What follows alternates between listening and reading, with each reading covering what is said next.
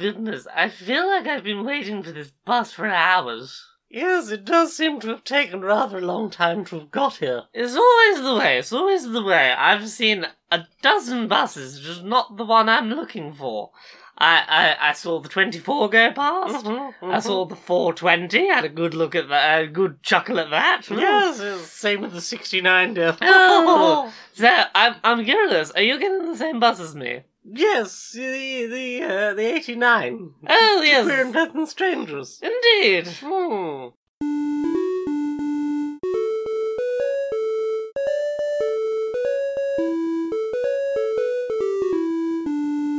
Greetings, strangers, queer and pleasant. I'm not Laura K. Dale. And I'm not Jane Iris Magnet. And welcome to another episode of Queer and Pleasant Strangers, that podcast where we get the intro right on the first time, every time. It's a show. The outline up. I could have been the one to mess up the intro. They didn't know. It was me. It's a show where two queer trans ladies have a bit of a catch-up about the things we've enjoyed in the week and discuss them in depth, because sometimes we experience things and go, let's watch the next episode of that, without stopping to talk about it. So we once a week go, let's do some silly voices and some skits and talk about what we experienced in the week. How are you doing? Alright. I'm alright. 3-day week this week because of Macomb. Fucking lovely that. Ooh. Yeah. I've got time to do a extra accessory for my cosplay. Oh heck, is that the backpack? That is the backpack. Hopefully I will get a backpack finished in time. I'm excited for this prospect. You did the main outfit. I reckon you can do a backpack. I'm wondering if I can actually fit a backpack on that outfit. We'll help you. We will help. Who's we? I'll help you get it. Oh, you. I'll help you put it. You said we. I was confused. The royal we. The royal we shall help you. Well, we shall help you. I can help, or if you want to, if you hold it until you get to MCM, we can help. Me and the nerds at MCM can help you get it on. Get it on. Help you get it on. Get it on. So yeah, you've got a nice quiet week this week. Well, I wouldn't say quiet. There's a lot to do, but it's not day job going based. to the day job. No. I have had a very eventful week. You have? I have a very eventful week coming up. Yeah, you do. It should tell you about the kind of week I've had that my legs feel like jelly. I have painful jelly legs. Well, you've been stretching your ring out, haven't you? Oh, we'll be stretching my ring out. Oh, we'll get to that in a minute. Should we get to that now? Let's start with your ring. Tell us about your ring. So, things we've played. That's the first section of this show. We talk about what we've played. I've been playing with my ring. I've been playing Ring Fit Adventure, which is a Switch game. It comes with a leg strap and a plastic sort of resistance band ring, I guess you would call it. It's a video game that... Imagine Wii Fit if there was a story mode that involved unlocking new attacks to fight monsters with to go beat up a buff bodybuilding dragon that used to be really sort of like, quite weak, but has gotten really sort of he's gotten really self-important since he got big, strong muscles, and he's sort of forgotten why he wanted to get strong in the first place, and we gotta go stop him from terrorizing all the citizens with his big muscles by doing workouts. So I've been playing this. I've played this the last 2 days in a row. I've played somewhere in the region of 30 to 50 minutes each day. I think I played about half an hour the first day, about 50 minutes the second. Gosh, it's a good workout. It is not messing around. I told the game, here's my age, here is my my weight, here is roughly the level of physical exercise I currently do and what sort of level of challenge I would like, and it sort of set it all up, and both of my workouts have been proper sweat and juices. They've been strenuous ones. The adventure mode, which is a big part of the appeal for this game, is very much you jog on the spot, or sort of sprint, or sort of high leg jog on the spot to sort of move through the world. And I will get to this in a second, but there are options if you are not someone who can jog on the spot. But generally, it's you do your sort of aerobic respiration, which is your jogging. you use this ring to do things like blast open doors or propel yourself off the ground with blasts of air by sort of squeezing the ring. Your ring. Yeah, by clenching your ring. And then every now and then you'll come across, they're not random encounters, they're set at specific points along the level. There will be enemies that you come across. Giant enemy crabs? I did today fight a giant enemy crab. It was a crab with dumbbells instead of pinchers. Oh, hey. A lot of these enemies so far in the first couple of days have been, what if we took a piece of gym equipment and turned it into a monster that you have to fight? Oh, heck.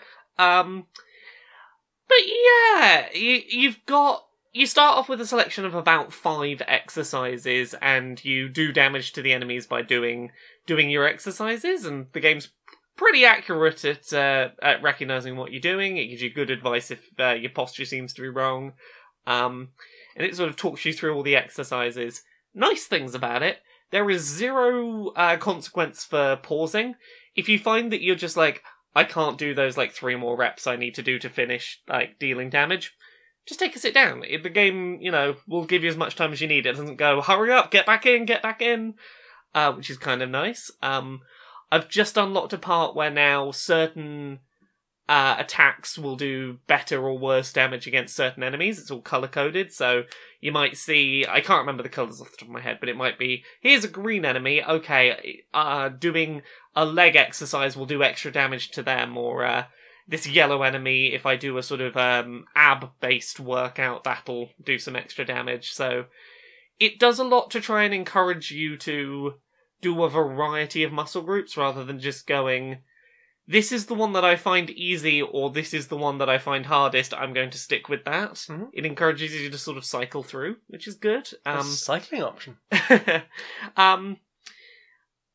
One thing that I think is really interesting about this game is when I was talking about it on Twitter on the first day I'd been playing it, I had a few people going, so I have this situation or this situation, and, exercise games are usually not for me. A good example, I spoke to someone who had fibromyalgia, someone who is a wheelchair user, and they were both like, can I play this game? And obviously, I'm not a trained medical professional that can give 100% definitive advice on things, but for the wheelchair user that I was talking to, I went and had a look in the menus, and there is an option, I believe it's called Knee Assist, which will automate the running for you, and there's enough exercises right from the start that you can get through not using any of the exercises that go, please stand up and do a lunge and jump back up nice and quickly. You get lots of new moves pretty regularly given to you, and if there's any exercises that, let's say you can't do stuff with your shoulders because your shoulders pop out or something, you can turn on the assist mode so it ideally won't give you exercises like that. Okay. But if there's one that you go, I've got this exercise on my list of attacks, and it feels like it's going to do me damage, it's going to hurt me to do, you can just completely replace it with a different attack and take it off of your loadout. Yeah. So it's pretty good at customizing it to what you want to be doing and or what you can be doing, which seems pretty good. That's not a thing a lot of structured exercise video games do, so that's quite nice. And you're up to level 11 already. I'm level 11. What did I unlock? I unlocked some kind of new exercise. I think it was a torso-based one that I unlocked today. But yeah, I've beaten the second boss fight. I've had a good old solid workout. So far, complaints about it. This is mainly a complaint for anyone who's using Knee Assist and isn't doing the jogging. It bases how good of how strenuous of a workout it thinks you've had on elevation of your pulse. The IR camera on the bottom of the right Joy-Con can apparently detect your pulse through your thumb pretty effectively. It seems to be pretty good at that. But if you've not been jogging on the spot during the level, obviously your heart rate won't be quite as elevated, and it'll go, ooh, you had a very light workout, which is a bit of a shame. It doesn't take into account, well, I had the workout, I can manage. I had the workout. criticize my workout strenuousness because of the thing that I couldn't do. Yeah, so maybe if they'd tied that into what assist modes were active. Yeah. I think that is something that it's not a huge issue, but it's just a little complaint. Yeah. But I've been really surprised at how much having an enemy health bar to chip away at pushed me to push myself just a little further in a workout. Mm-hmm. And that was really nice. I very much appreciated that sort of, I can't do another squat. But I'm about to take that boss down. If I can just get 2 or 3 more done, I'm gonna get there. Tone that booty, damn it. And it has given me a mild case of jelly legs tonight. I need to let my legs rest tomorrow, but You jelly. But I did those extra couple of squats I didn't think I could do, because video game told me. It works from home, which is nice. On a rainy day, you don't have to go outside, you don't have to get to the gym to do it, and it's a surprisingly solid workout. I don't know how long I'll stick with it as a routine, but I'm quite impressed. I didn't expect to be this into it. Nice. Yeah, what about you? What have you played this week? Less on the video games this week. Yeah? More on the more physical things. So Yeah. We did some more Magic the Gathering. Yes, we did. Yeah. I did lots of playing with that green deck that we were talking about last week. I think I finally get how attacking works. You do. I'm pretty sure you get it now. Yeah. We need to keep playing so I don't forget, but yeah. I've started to understand I can throw a lot of small things and some of them will die, but that's okay. Mm-hmm. I think having played a lot more recently, I've had time to really look at that black and white deck, and I've basically decided to strip it into 2 decks. Yeah. So there's going to be a black deck and a white deck. Yeah, because you were really enjoying the black stuff in that deck last night. Yeah, that's because I finished you in about 8 rounds. I was like, okay, done. That was really quick. The deck did everything it's supposed to. Interestingly, it did it pretty much only with the black cards. Yes. I realised that basically it was trying to do too much. It was supposed to be based around all the black stuff would resurrect things from my graveyard.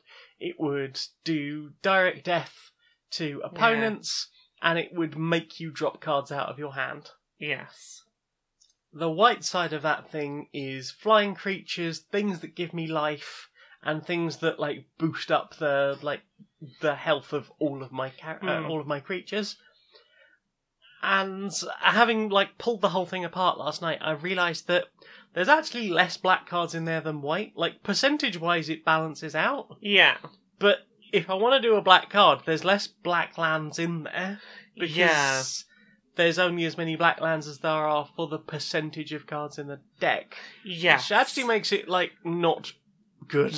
Yeah, you see what I mean? Because this is the thing we were talking about deck building style before, and you need to have in mind what is my ideal end state for this deck, and what is my percentage chance of drawing exactly what I need at the right time. Mm-hmm. So if you've got some of those black things out and you're I just need some more black lands to get this going, you need to look at your deck and go, what's the percentage chance of me drawing that black land at the moment I need it? And it sounds like, because the black stuff is obviously a lower percentage, if you were relying on drawing a black land, it wasn't likely to happen. No. Which I'm glad that you found that I state think of the deck. This is part of the problem with most of my deck building stuff. I've not really had a chance to play it and test it. The other thing with the black deck is it's evolved over nearly 20 years now. Yeah. It was a deck originally that people just hated playing against. Yeah. Because it just wrecked people. But over time, I've bought new cards and I've introduced new things to it, but I've not really had a chance to, test those. This is how I feel about those 2 Yu-Gi-Oh decks that I built a couple of weeks ago, and we've not had a chance to play yet, both of them are currently way too big. They're both at 80. I would ideally like them to be 40 card decks, but I know that the only real way to tell what do I need to cut from this is going to be try playing with it. Yeah. See what stuff I draw and go, Like, what stuff am I not happy to draw? That's the stuff that needs to get ditched. So, Nice. Well, I mean, I went through last night, so I've had a look. Like, there's lots of I've got the maximum of 4 of a lot of cards now. yeah. So it's more balanced to do. It will do the thing I want it to multiple times. Yes, yeah. And I've kept all of the white cards together from that, so I might try and make up an entirely white deck out of that. I'm thinking about making a single colour deck for each of them, because that green deck I think works really well. It's slightly bloated because it's above 60. Like my black deck, I couldn't whittle it down below 61, so I was like, I could take a land out, but let's not just have one extra card. It doesn't hurt. Yeah. And yeah, so we've got we've got the green deck. I don't think it'd be difficult to build a white deck. I've never built a blue deck because I don't use blue cards. Should we maybe try and build one together sometime? Build a blue deck, build a red deck. Yeah. And then we can cycle through each our each colours of the combined. Yeah. We are a big gay rainbow. We are. The other thing I realised, having pulled apart the black and white deck, is that there are cards in there that we played, maybe 6 games recently, and I've pretty much used that every time. Well, cards I just haven't seen come up. See, this was the thing I was saying about the green deck, is as much as I've been loving that green deck, we played multiple games where I played the green deck every time, and then I had a look through the deck and went, never saw that, that's a great card, never saw it. Which is why, I have always been a person that's keep to the lowest deck limit, have as few cards as possible so that the ones that you have in there that you want to draw, you can draw them as high a percentage of matches as possible. Well, the problem with that deck as well is the fact that of all the really great things in there, I've only got one of them because they're mostly golds. Yeah. They're mostly rare cards. I just can't be again, that's why it's so important to get your deck down to, what's the minimum? 60? 60. Yeah, get that deck down to 60, is you've got an infinitely better chance of getting that thing you only have one of, if you have as few cards as possible. Although, you've been playing that green deck a lot, and you've been getting the Spore Mound out pretty much every time, and the Hive thing. I've looked into getting those, but there's definitely been a case of there are really good cards in there where I never saw that I had no way to search, that I just wasn't coming across because randomization and slightly too many cards to guarantee that you'll see most of them. Well, I'll tell you what. Since you've played it the most, if you want to sit down and whittle that deck down to 60, I'll let you do the I might try cutting it down a bit and put the pile to the side and go, let's try it without those cards, and then if not, we can put them back in. But yeah, I've been enjoying a bit of Magic. Yeah, have you played anything else? I played a lot of things because I went to EGX this week. Well, then tell us all about the things you played. So EGX, it's a video game convention. It happened basically a week before MCM, which is Comic-Con in London, and I was like, yeah, I could do 2 conventions back to back. Why not? I'll start with the big stuff. I played a demo for Final Fantasy VII Remake. It's in the Mako Reactor. It's that bit that they showed off at E3 with the big robot-y boss that you fight in the reactor. So I'll get my one complaint out the way. When you're exploring that world with your sort of 3D camera and whatnot, the camera's too low and too close behind the character. It kind of obscures your view of what's in front of you. It's not great 3D world design. I hope they just sort of move the camera perspective a little bit, but that aside, it was really fucking impressive. Yeah. I can understand why this game is getting split up into parts, because they have gone out of their way to take things that would have been 30 seconds running through a room and go, nope, this is a whole multi-stage encounter now. The level of detail is ludicrous. I really like the battle system. Yeah. It is kind of a halfway point between your sort of Xenoblade style 3D movement action JRPG stuff and traditional turn-based menu combat. Basically, you run up to enemies and you use the square button to hit them with attacks. If you're Cloud, you hit them with your sword. If you're Barret, you hold down square to fire a machine gun arm at them. That sort of thing. It does some damage. The main thing it does is it builds up meters. By building up meters, you can then tap a button to basically enter your traditional Final Fantasy VII turn-based menu. Here is your action commands, here is your magic, here is your items, here's your limit break if you've got that ready. You've got as much time as you want in that menu to make your choice and to pick your target, and then it jumps back into run around the environment, hide behind things because a big laser's coming, so find some cover. It really does try and straddle the line between turn-based and sort of 3D action JRPGs, and I think it does it pretty well. I like both those kinds of JRPGs already, which helps, but I enjoyed the two of them together. I can't speak to the fact if you hate one or the other whether you'll be able to manage the sort of half and half, but I think they found a pretty good middle ground. Nice. Yeah, what about you? Have you played anything else? Two other things, literally, and one of them I've talked about before. One of them's my 7x7x7 cube. Yeah? I've got pretty damn good at that.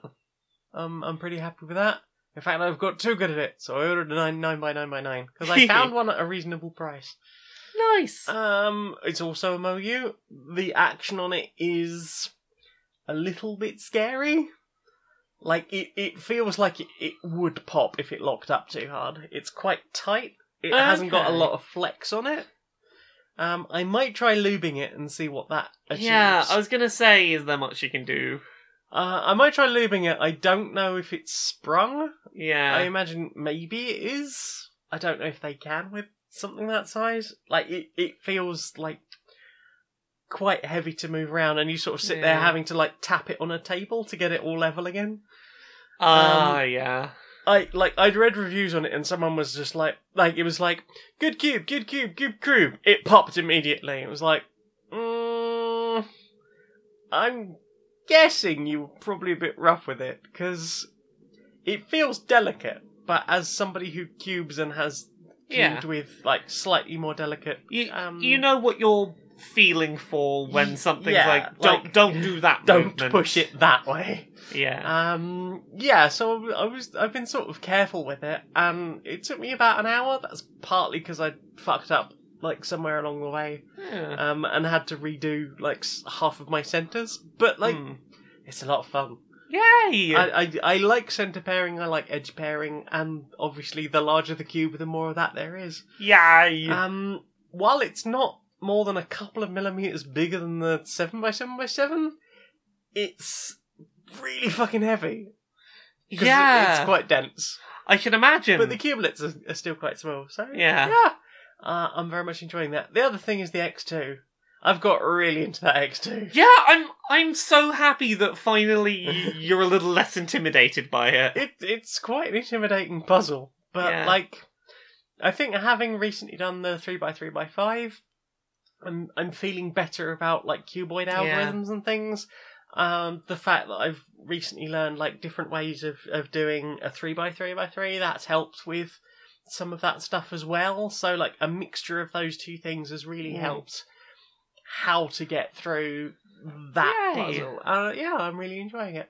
I've done it a lot, to the point where the stickers are starting to peel, so I might have to re-sticker it. That's fair, but considering that, like, initially you started to turn it when you first got it and went, oh, no, and put it back.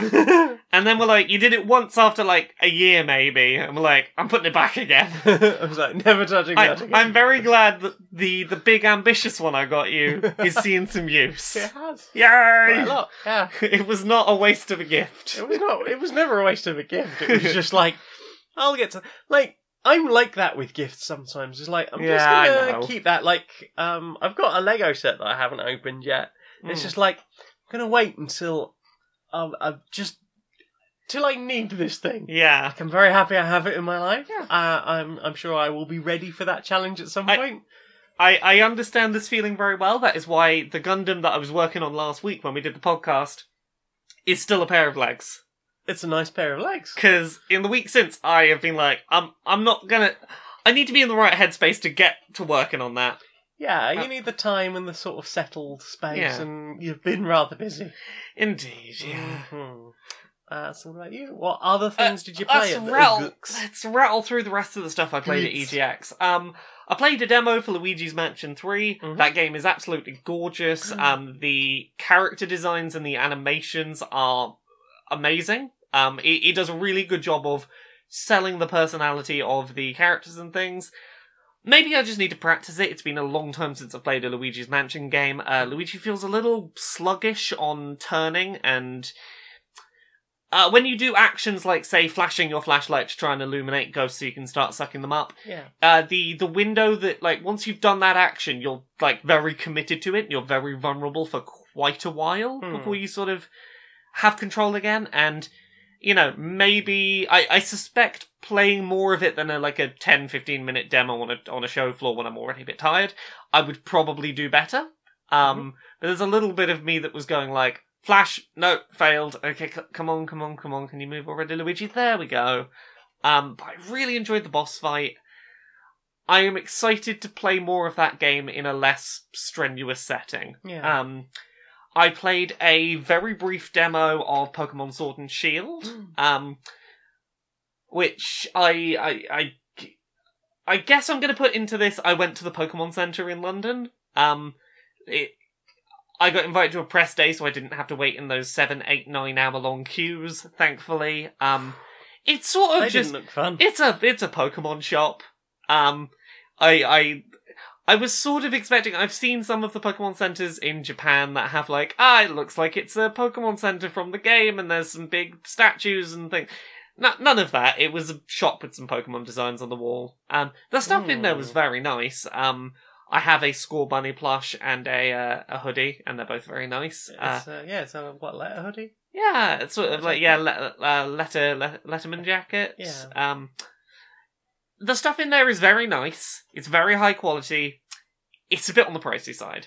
Just don't go in there expecting, like, you know... an experience. Yeah, there is some nice stuff in there, and there is some stuff that is exclusive. The British Pikachu in a bowler hat is adorable. But upstairs they do have a playable demo for the game. You can play it either docked or on a Switch Lite if you want to see the handheld mode. Fancy. I did not play the 90-minute demo that some people have been previewing recently, so I've not experienced basically the actual flow of the game, but I basically did the E3 demo from this year that is the water-type gym from the game. Okay. You've got a bit of a puzzle to get through on the way through, turning water pipes on and off to make a path through. It felt like a more complicated but better explained version of like Lieutenant Surge's gym in the first Pokemon, where you've got the switches in the bins. That sort of unlock your way to progress through the gym. The game looks real fucking beautiful in motion. I love Score Bunny. It will not stop hopping from foot to foot. It is just like, nope, gotta go. What am I doing? I'm like, you're an adorable rabbit and I love you. Gotta go fast. Dynamax and Gigantamax, the new mechanics they have in the game, basically a combination of Mega Evolutions and Z moves. For anyone who doesn't know what those are, Mega Evolutions was certain Pokemon used to be able to change into a different shape and have slightly better stats. Z moves were, if you gave a certain item to a certain Pokemon, it might get a different move that was special to it while it was holding that item. Gigantamax is basically smush those both together. In gym battles only, or very special battles, you can, once per fight, for a couple of turns, make one of your Pokemon huge. And it's more powerful, and it might be a different design, and it will have a different set of moves that are more powerful, but are basically the same element of move. As much as I'm going to miss some of those Mega Evolution designs, I thought they were really fucking cool. I get what they're going for with this. They're basically trying to minimize Z moves and Mega Evolutions being a competitive thing where only Pokemon that had those mechanics were really competitively viable. Like, if a Pokemon doesn't have a Mega Evolution, you're going to think twice about putting it on your team. I think they're trying to get rid of that and make it so that more Pokemon have the option to have, this is the one I'm going to have do its big burst of extra energy in the competitive scene, and I'm kind of into that. We'll see how it works in the main game, but that game comes out, Sword and Shield Pokemon come out in like 3 weeks, and I hope to get my hands on the full game before then, and I want to play a bunch of Pokemon. It's going to be cool. How hype are you? I'm really hype. I've been, the last month or so, I've just been reeled down that Pokemon rabbit hole. I really like Pokemon, everyone. Pokemon is your thing, and I'm glad you have a thing that you enjoy bigly. There were many years where I was like, I'll play the story mode, I don't want to get into it. And I've just let myself get really into it recently and gone, you know what? That's okay. It's okay that I really fucking like Pokemon. Other stuff I played a demo for Marvel's Avengers, the big Avengers game that is coming out soon. I believe it's March next year or something like that. I didn't get to play as Miss Marvel, who is the primary protagonist, which is a shame because Miss Marvel's awesome, but it felt a lot like the PS4 Spider-Man game that came out a while back. It had a lot of that sort of, you're doing basic combos of light and heavy attacks as a superhero. You might have special abilities that are unique to the hero you are. So in Spider-Man it was, I can web up an enemy. For Thor it might be, I can do a big hit with my hammer and lightning sort of goes forward. They did a really good job in this of differentiating all the heroes. They all feel different. The Hulk is great. He can pick up enemies and swing them around like they're a baton or sort of hit them into the ground. Yeah. When he runs, bits of the environment get knocked out the way. Like if you run into a car, the car just go flying. Feels like he's got some weight. He's got a real good sense of momentum and weight to him. Iron Man has the ability to sort of fly up or down in the air at will. Iron Man, instead of a heavy melee attack, has a sort of big blast with his gun. Captain America's got the ability to like throw his shield around and it boomerangs around the room and hits stuff. Even Black Widow felt really cool, and games never make Black Widow feel cool.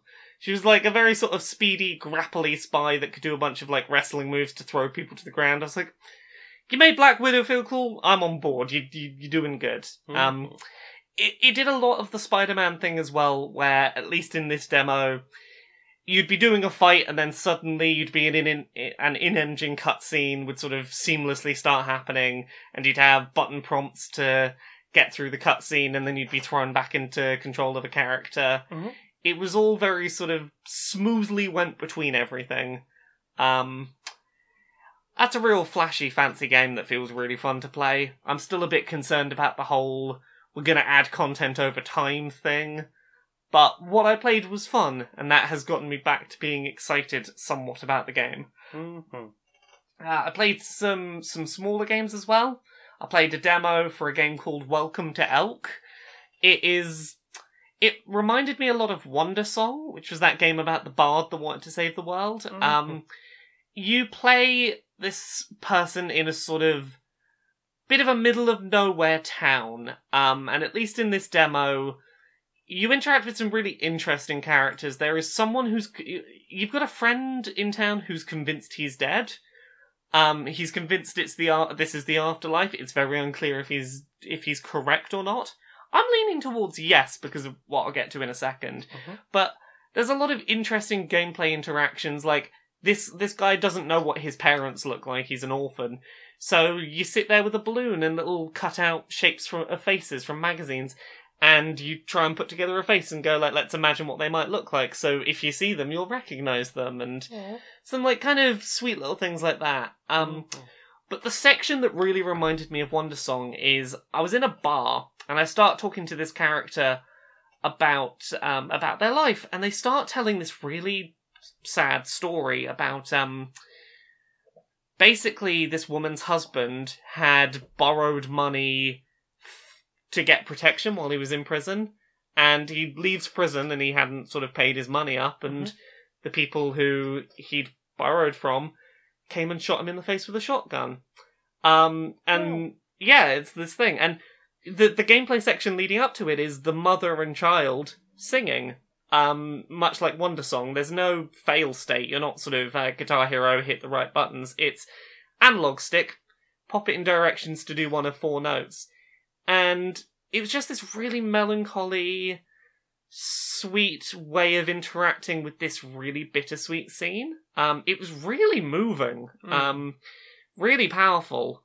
And then it cut to some live action footage of one of the, I believe one of the developers, and this was a real story. And a lot of the parts of this game are based on this guy went travelling the world, collecting stories and filming people talking about really difficult things that happened in their lives, and then trying to translate those moments into simple interactions and music and trying to get people to engage with these real stories, which was quite a thing. It's quite a thing to do a sort of sing-song interaction, and then a man's face gets shot off with a shotgun, and then it's like, oh no, that happened. We're gonna take a minute to just think about the person this happened to. It's quite a powerful, interesting game. I don't know how the whole game's gonna come together for people. Maybe. Yeah, I don't know what this game is gonna be, but it seems like it might be something really important if it comes together well. It felt quite special. Other than that, what did I play? I played a game called Skatebird. You're a tiny little bird on a skateboard. I nearly kickstarted that. It's adorable, right? It looks adorable. I can't remember where I saw a trailer for it. It might have been in the PC Gamer show at E3 or something, perhaps. But yeah, you're like a little blue jay or something on one of those. It's basically like one of those finger skateboards that you use to skateboard across the table, and it's like, here's some pencils stacked up. That's like a grinding rail, and do a skateboard. But with little flap ability. Yeah. So, I'm going to be honest, the build that was at EGX, a little bit rough, a little bit buggy, it was not polished. Right. But, I really did not care, because it was really fun to just flap my little tiny wings as I try and do an ollie off of a ramp. Aww. And I think it wasn't necessarily doing anything mechanically that other skateboarding games don't do. But the presence of the bird was totally enough to go, much like something like Untitled Goose Game, the mechanics may be simple, but the presence of the bird makes it great. See, I'd rather hope that maybe the flapping would help with things like trying to land a trick a bit easier, maybe? Yeah, I feel like that's what they're going for. I don't know that they're necessarily there yet. Okay. But it's a fun little skateboarding game that is real fucking cute. So I'm willing to keep an eye on it. I'm not writing it off because of the demo that was there. I also played a demo for a game called Paradise Killer, and this is what I've been following for a while, because you remember when I was doing that, travelling around the UK, interviewing developers in various places? I believe it was in what's the place called? Leamington? Yeah, Leamington Spa, thank you. This was probably the most interesting game that I heard about in Leamington Spa. It's a murder mystery sort of detective game, but it's non-linear and open world. It takes a lot of cues from stuff like Her Story in not telling you if you got the right answer. You will be told, in the demo that I was playing, it was, this person has been murdered, this is who we think did it, we've got them locked up, this is why we think they did it, go. And you're just sort of in this neon futuristic town now, and you can go and talk to people, and they will tell you their alibis, and you can present information to them, and they might tell you new things, and you've got this sort of big board that you eventually collate all your information, and when you think you know who's done it, and you think you've got enough information, you just go to the judge and go, I think this person did it, because this, because this, because this. And they might go, well, have you considered this? And you might have to do a bit of evidence back, but if you've got enough evidence to get a conviction, you can get a conviction. Whether that is the correct person or not is debatable. There are multiple people who can get convicted for the same crime, and it won't tell you if you got the right person. But surely you have to prove reasonable doubt, don't you? Yeah, well, as we know from the real-world legal system, people who are innocent get arrested.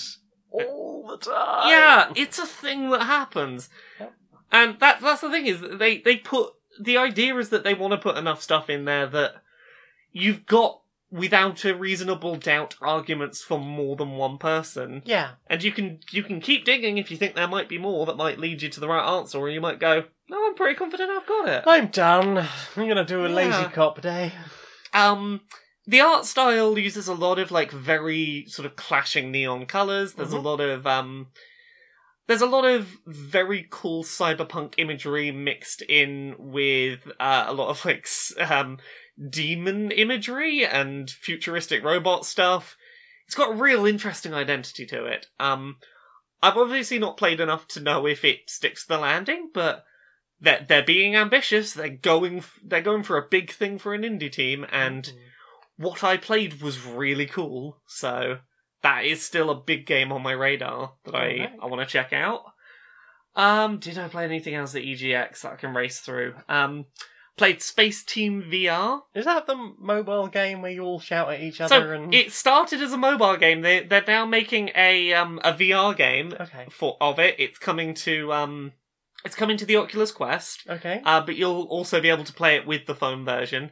Okay, so somebody will be in VR while everyone else shouts at them about levers and... Yeah, or you can all be in VR across the internet. You can play online with people. The general concept is, here's a bunch of control panels for one ship. You will get instructions of things that need doing, but you won't have the controls to do that necessarily. Right. And you will have controls in front of you, but someone else might have the instructions telling you to do things with those. Okay. So everyone, it's kind of like Keep Talking and Nobody Explodes. Yeah. I don't have the information of what to do with these levers and dials, but I know what you need to do with your levers and dials. Yeah. But it's all going so quickly, you're shouting over each other, trying to hear what each other are saying, while quickly like, oh, I need to turn that to that, oh no, you need to do this, I enjoyed Space Team when I played it. I imagine Space Team VR adds a whole fun extra level. Yeah, the demo was real fun. It obviously wasn't the ideal place to play it, because a show floor at a convention is a very loud place, and trying to hear what someone else is saying while shouting while in a busy convention, not ideal, but it was a really solid concept. It basically felt a lot like the multiplayer equivalent in VR of Keep Talking and Nobody Explodes. They've got a mode where all of you are in VR, and I'm like, there's obviously the problem of getting that many people with VR headsets together to play. Yeah. Which is why I'm glad to hear that they have a mode so some people can be on phones and some in VR, and I'm curious to see how that goes, but it was good, silly fun. Because that feels like it might be fun to sort of pass around who gets to be in VR while everyone else is on their phone hollering at each other. Exactly. You see what I mean? Yeah. I think that was most of it. Ooh. So, is that everything you played? That's everything I played. Well then. Time for this. Do you need to get a rideshare to somewhere, but dread the inevitable awkward conversation with your driver? Uh-huh. Do you wish there was literally anything you could do to stop a driver from having a conversation with you while you're stuck in their vehicle? I'm just not a people-talky person. Well, try our new app, Won't Talk to Uber, the ride-sharing service where your driver promises not to put on loud music or try to talk to you about anything besides essential journey information. That sounds amazing. Is there an app? Yes, there is! Download the Won't Talk to Uber app now! Is it available on Apple and Android? Everywhere! It's Uber, but we're not gonna make you talk to us. Thanks, Won't Talk to Uber.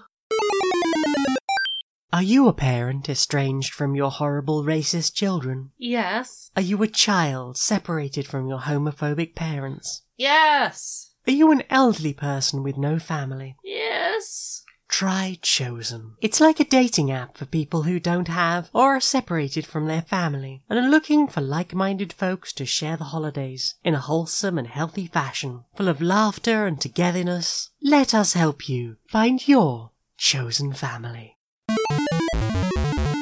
So, what have you put in your eyes? well, we both put more Star Trek Discovery in our eyes. Star Trek. Oh, it's so good.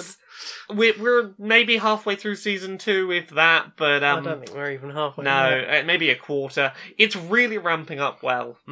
Season 1 laid a lot of really solid groundwork to just hit the ground running here. It feels like we've sort of got what our overarching sort of plot thing's going to be for this series. There's a lot of really cool mysteries. Yeah. I liked some of the moral dilemmas that were posed. That's a real good show. It keeps getting better.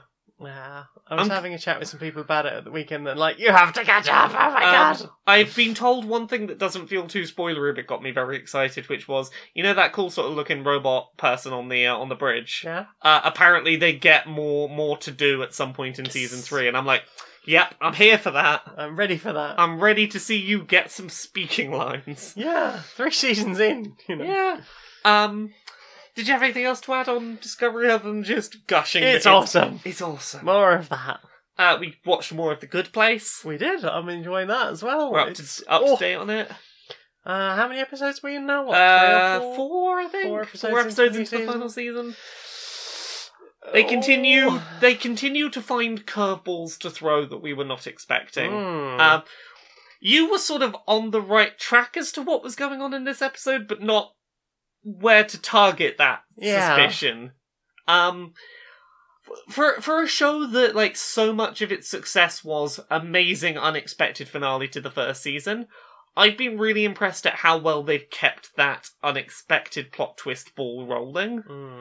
I mean, to be fair, despite, what the revelation we had in last night's episode, I'm still not convinced that I'm not entirely wrong. I think you might be right. We finished last night's episode and were just debating, we know something, but could it be worse than what was revealed? Could that also apply to you and you and you and you and you and you? That's my theory. Yeah. They all did it!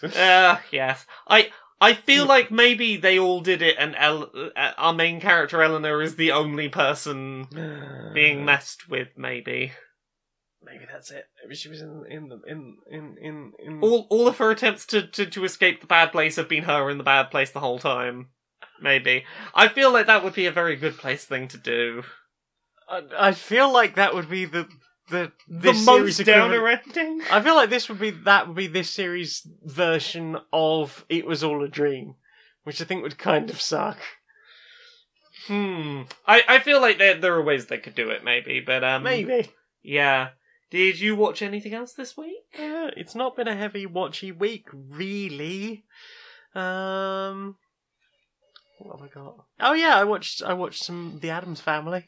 Oh yeah, the original black and white The Addams Family. I've not watched full episodes of that, but I did. It's on YouTube. I did watch a bunch of Wednesday Addams clips recently. That's weird, because I think MGM have recently announced that there's going to be an Addams Family animated movie based on the comic strip. Yes. And the, what's it called? The adult Wednesday Addams? Yes. Stuff? Yes. The complete thing of that just popped up in my suggestions recently. And I remember sort of seeing half of one of them years ago. So I watched through all of those. I was like, that was okay. My next suggestion was actually some Addams Family. Yeah. So, yeah, I mean, it's a little bit problematic in places. Yeah. Their family doctor is, a witch doctor. Yeah.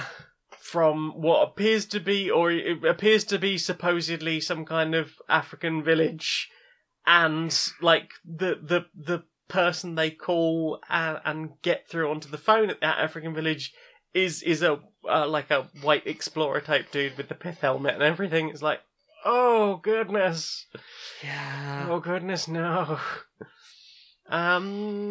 Yeah, there's some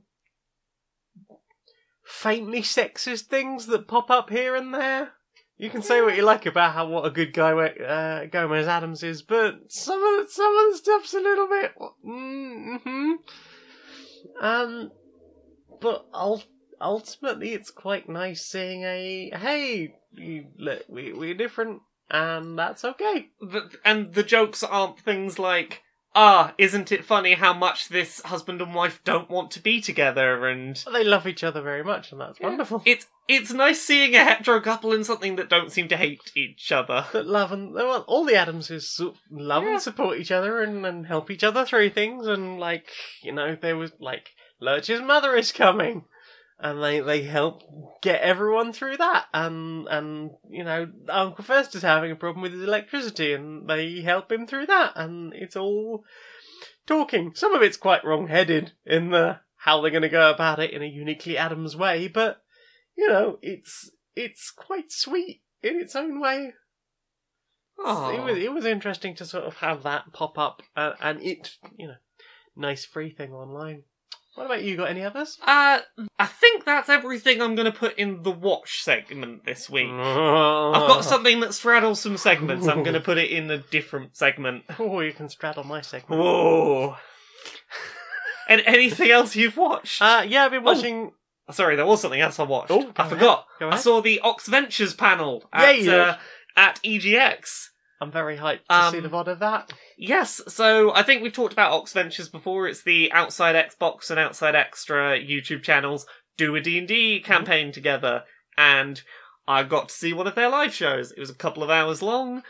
I will be very vague about the concept, but a bunch of monks that just chant the word lads want to be taken on a stag do on a boat. Okay. And hijinks ensue. Corazon's boat? Yes. Okay. I left that live show just mentally chanting, lads, lads, lads, lads, lads. It was a really fun time. There was a lot of silliness. There was a lot of going off on tangents that the DM had to go. But there's about this many minutes left, so now we go to this. Some of that. Oh, Johnny. But it was real fun. Johnny's a good DM with good ideas. I really like the concept behind this campaign, and I know I have friends that don't watch Ox Ventures. I'm like, I might have to pinch this general concept because it's a really fun setting for a one shot. Mm-hmm. So yeah, you seen anything else? Yeah, I've been watching a bunch of Legend of Zelda theories. It's a Zelda theory. Well, not game theories. No. I'm from Zeltec, or Zeltic, rather, on Yeah. YouTube. I don't know what happened. I just started getting recommended, like, hey, we've been analysing the Breath of the Wild 2 trailer, and here's our thoughts. And I was like, cool! I really want to play Breath of the Wild again. Maybe I'll just wait, because I really don't have time. Yeah. Maybe I'll just wait for Breath of the Wild 2 to come out. Probably next year. And probably do that. I'm very hype. Same. I am so hype. God, this time next year we might be playing a new Breath of the Wild. With proper dungeons. Oh. In a really dark setting like Majora's Mask. Hope so. Yeah, I'm really fucking hyped for that, and watching all those things like ideas about like what it means and like how that connects with other Zelda games. People have been talking about the Picori. Do you know the Picori was supposed to be in Breath of the Wild 1? Yes, I'm aware. I didn't know that. I don't know why they got cut, but I'm aware they were meant to be in there. I think they were worried that they wouldn't stand out against the rest of the world. That's totally so fair. they sort of took them out. But like some of the concept art for that with like their tiny little houses. For anyone who doesn't know, in the Minish Cap, which was a Zelda game on the Game Boy Advance where you shrunk down to a tiny size, the Picori were basically tiny, tiny, tiny versions of the Kakiri. Like borrowers. Yeah. They like lived in people's walls and behind their shoes, and it was adorable. It was adorable. I like Minish Cap. Minish Cap was a good Minish one. Cap's great. I want like a convenient way to play Minish Cap on my Switch. Mm-hmm. I think they should just re-release all of the Zelda games on Switch. Just put all of the Nintendo first-party owned virtual console games on the Switch for people who have the online service. Well, and Oracle of Seasons and Ages. Oh yeah, that's like it. I wouldn't mind seeing upgraded versions of the Capcom ones. Oh, Maybe yeah. not the CDI stuff. Well, excuse me, princess. Yeah, like I'm getting really into that, and then obviously I watched all of that stuff, and then it's just like, here's some other Zelda stuff. Like, do you want to think about some architecture that just wasn't covered? I feel like you've been down a similar rabbit hole to my recent one, which has been Yu-Gi-Oh! Deck building videos and Pokemon shiny people that do shiny hunting. I've just gone down some of these rabbit holes where it's like, well, I watched like 3 videos and now this is all that my recommends will recommend me. Do you want more Yu-Gi-Oh? Do you want more Pokemon? Mine's pretty diverse at the moment, but I'll come to that in a minute. But yeah, lots and lots and lots of Zelda theories recently, like going right back through the whole series. Nice. And it's made me want to play Breath of the Wild 2 a lot. Yeah. B, want to play Breath of the Wild again. And C, want to play through Skyward Sword. I did watch one. I don't remember the name of the YouTube channel, but if you search for 340 Pokemon we think will be in Sword and Shield, there was a very, very convincing theory video as to going like, here are the Pokemon we've seen from past generations in trailers. We can assume from that they're evolutions and pre-evolutions. Some of those require a stone, so we can assume those stones will be there, which presumably means most of the Pokemon that evolve using those stones will be there. And like, lots of connecting the dots to go, probably we can assume these Pokemon will be back. And that was an interesting video I saw. Curious. Yeah. You've not watched anything else? No, I'm going to put the other thing in listened, I think. Okay. The only other thing I've watched is a bunch of Proco videos. Yeah. He does anatomy, like art anatomy stuff. Oh, yes, because you've been an art doer. I've been doing lots and lots of art stuff, and like I wanted to learn fundamentals because I thought it was interesting. So I learned about I can't remember if I mentioned this last week. I've been looking at dynamic symmetry. Yes, that was quite interesting. And this week it's been sort of like anatomy stuff because although I would mostly want to do like cartoony stuff, I think that it would be I would create better cartoony characters knowing roughly how a body works. So although I can like make a caricature, like make a very square person or a very round person or a very skinny person, like understanding how bits of bodies fit together, so that I don't end up necessarily with like Adventure Time style noodle arms and legs. Although it might be a lot easier if I just did Adventure Time style noodle arms and legs. So yeah, like the last couple of weeks has been a sort of flow through from art fundamentals to how to do better line art, designing characters. Like there was one that was just talking about just come up with a silhouette and then work out how you would draw that character based on its silhouette. It's like, that's a really cool character I did. So I just like sort of sat there and just like, that's sort of a head shape, and then there'd be sort of this, and then there'd be sort of that, but just like all in one colour and solid. And then being like, okay, next I'm going to work out like what sort of shape that would have, like where those arms go, how they're connected, what kind of legs does it have, based on that, and then sort of designing like an actual character from the silhouette. That's a really cool thing. It was a fun little idea. Yeah. I think Drawfee have done a thing on that vein at one point, doing a here's a silhouette shape, make a thing from it. It's a cool idea. It is a cool idea. It was quite nice to sort of do that as an experiment. I've been looking up like basic exercises that you should do if you want to get into like art and digital art and stuff. I did a bunch of videos about op art, like optical illusions, because I love optical illusion stuff. I've designed like I had a design for a single point perspective thing come into my head the other day, and I was like, I'm going to doodle this in my notebook while I'm just sort of sitting here working. But then I was like, I want to really make this, so I've started digitizing it. The other night. It was a lot harder work than I expected, but I'm really happy with how it's turned out. It's coming together really nicely. It needs a lot of shading. I've got the flats in, but it's going to need a lot of shading, and I'm excited to keep going with that. But yeah, like I'm enjoying like coming up with weird optical illusion stuff as well, and how I might do like different versions of that, and just like things that mess with your eyes, because I've always liked that kind of stuff. Heck. So I'm having lots of fun with art recently. Mm-hmm. Well, in that case, time for this. Yeah, time for this.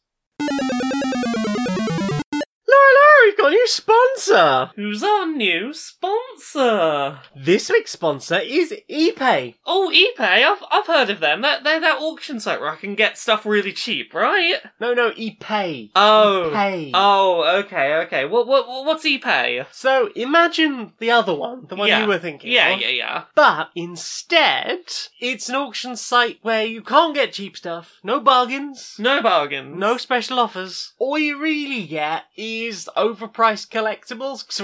Collectibles. Oh, is this like when McDonald's had that Szechuan sauce and people were trying to sell like a little tub for like £1 million? Yeah, and then the limited edition DVD steel boxes from the early 2000s. Oh god, and I'm guessing these aren't at like reasonable prices. No, I mean, starting price for most things on there is at least 4 digits. Oh yeah, it's the I've got a Beanie Baby and it's still got its tag on. Clearly that's worth 12 grand, right? I mean, those were the prices when they first came out in the early 2000s, so those are the expected selling prices now. That's the price in my 1998 collector's annual. Exactly. So there you go. That's ePay. You can head over there now and enter the code QandPS89 and you'll just get a little pop-up going, thanks for visiting. Oh, I can't wait to get that brand new pair of limited edition wellies. Yep, they've got some original first edition Nike Airs. Oh, and how about some of those Reeboks with the pumpy thing at the front? oh, the pumpy ones. The original ones, the first editions of those. Oh, Only slightly worn. yeah, and only slightly opened McDonald's toy from 1992. And a full set, an almost full set of unopened Hercules toys from the McDonald's when they did the Hercules promotion. I can't wait. Who can? That's epay.lol.net and head over there and use the code QandPS89 and get a pop-up. It just says the thing. Inside the boardroom of Electronic Actor Softworks. Hi. How's business been? Yeah, it's going. Things starting to really ramp up now as we're heading into the primary gifting period. Yeah. Well, see, this is where I was thinking we had the problem, because this is the time of year where people expect lots of video games. They expect us to pump out all the video games because it's video game time. I mean, this is what we've been flogging interns for the last 3 years. Yeah, and I hate to tell you, we don't have a game ready. What? We don't have a game ready. Why? Is this because we sacked all those people? Yes, apparently if we don't pay anyone to work and they don't come into work, we don't get a game. But the interns. Yeah, I know. Apparently there have been stories about their poor treatment in the news and some of them didn't come into work. But I have a plan. Okay. So, you know how our competitor has that creation tool for the little side-scrolly plumber dude, where, like, they make all the assets and they let the players, lay them out and, make their own platformy plumber games. Yeah. That seemed like a great idea, because, the players make all the content, It's a lot less work. Yeah, and we get to release a whole nother one next year with, Slidey Ramp. I know, but I have an even better idea. What if we make Video Game Maker? We don't create the assets for our, beloved franchises and let our players, just slot them into place. Because we then still have to make the assets, make the tools that make the assets go together. Yeah. I downloaded Unity. It's this thing that people use to make games. Yeah. From what I hear. Yeah. I think we just sell them Unity, and we tell them it's a tool for making programs that make games. You can make side-scrolly plumber, platformer in this. We just strip it right back. They make the thing that they make the game in. Let the player do everything. You are a fucking genius. I know. So, what have you put in your ears? My ears? I'm putting this in the listened category, but I guess it could have gone in the looked at probably. Tell us just about as the 3 easily. bands. I went to a gig on You did? Sunday, and I went and saw 3 bands. Yeah. The headline band were Ninja Sex Party. Mm-hmm. Some of you may know them. One of them is Danny from Game Grumps. The Sex Bang. Danny Sexbang and Ninja Brian. We'll get to them in a bit. But there were also 2 support bands. Tupperware Remix Party, TWRP, and Planet Booty. And I'm going to start with Planet Booty because I've not heard of this band somehow before seeing them perform. And they opened, right? Yeah, they were the opening act of the night. And you know how gigs can be sometimes where the first act of the night is... The audience can be a bit lukewarm. Mhm. Like when we went to see Laura Jane Grace, Yes. I think it was Mobina Galore were out. And they were great. They were great, and the audience just was like, okay. I blame the audience for that rather Yeah, than the well, no, acts. this is what I mean, is audiences are usually like that. That's the norm. Okay. And Planet Booty, I have never seen an opening act win over an audience quite so quickly. Imagine a queer man with a big handlebar moustache and a sort of open top and a sequined outfit, carrying a disco ball, mirror ball butt. Disco boot. Yeah, disco boot onto the stage, and he just holds it alight in the air, and starts singing a combination of songs about butts, songs about self-confidence and body positivity. Like, their lead singer was almost aggressive in, no, you're gonna fucking love yourself. We're gonna make you love yourself before you leave here tonight. Pledge to me that you're gonna fucking do all you can to live your best fucking life. Aww. It was just really sweet and endearing. Lots of shout-outs for, like, not using particularly gendered language, so going sort of, ladies and gentlemen and people who are neither, lots of, that sort of language used. Very, very nice inclusive stuff. Yay. Explicit call-outs to, whoever you want to be, whoever you want to love, etc. You're all welcome here and you should all fucking live your best lives. And it's all very positive. And I'm going to read some lyrics from from one of their songs just to give you a sense of like, oh, these seem like some pretty woke aware boys. So this was a song that is called "Take Off Your Pants." It starts off as sort of a romance song of like, hey, we're having relationship troubles and we need to work through this. Maybe we just take our clothes off and work it out by, fucking it out a little bit. But, it gets a bit further into the song and it's like, hey, wait a minute, hold up. I believe that you believe that we could achieve this sexuality consensually because I love you, but right now, baby, all I want to do is fuck you, if that's okay with you. And I'm like, I appreciate any song that is about let's go do some sex to sort this out, that takes the time to go, but consent is important. I'm not just going to say I've got we're having emotional problems, I'm going to go fuck you. It's like, no. Do you want to fucking see if that helps? I was like, they seem like some real good boys. They played like a 30-minute set, and at the end, people were like, "No, come back out." It's like, yeah, you are the opening act. We're asking for an encore, please. We fucking want you back. They are super lovely. Yeah, they just sung a lot of stuff that was very, very powerfully like, hey, just fucking love yourself. Also, butts are great, huh? Yeah, everyone's butts are great. Very on brand for you. Yeah, very on brand for me. How did I not know Planet Booty existed? I want to get one of their shirts. They have a shirt that says Planet Booty and it's all in sparkles and it's just a bunch of sparkly butts and I'm like, I kind of want this shirt. It's very on brand. It's very on brand for me. I don't know how I didn't know they existed, but like, that opening 30 minutes of the show was like, okay, this has fucking made my night. I imagine it's one of those things where everybody just assumed you were already new. Yeah, I met a bunch of fans like before and after that gig, and people were like, oh yeah, so the Planet Booty. I was like, yeah, I've never heard of them. They're like, we assumed you knew. I'm like, no, this was new to me. So after that was TWRP, Tupperware Remix Party. I feel like I have to describe the visual elements of the band to properly sell what the experience of seeing them live is.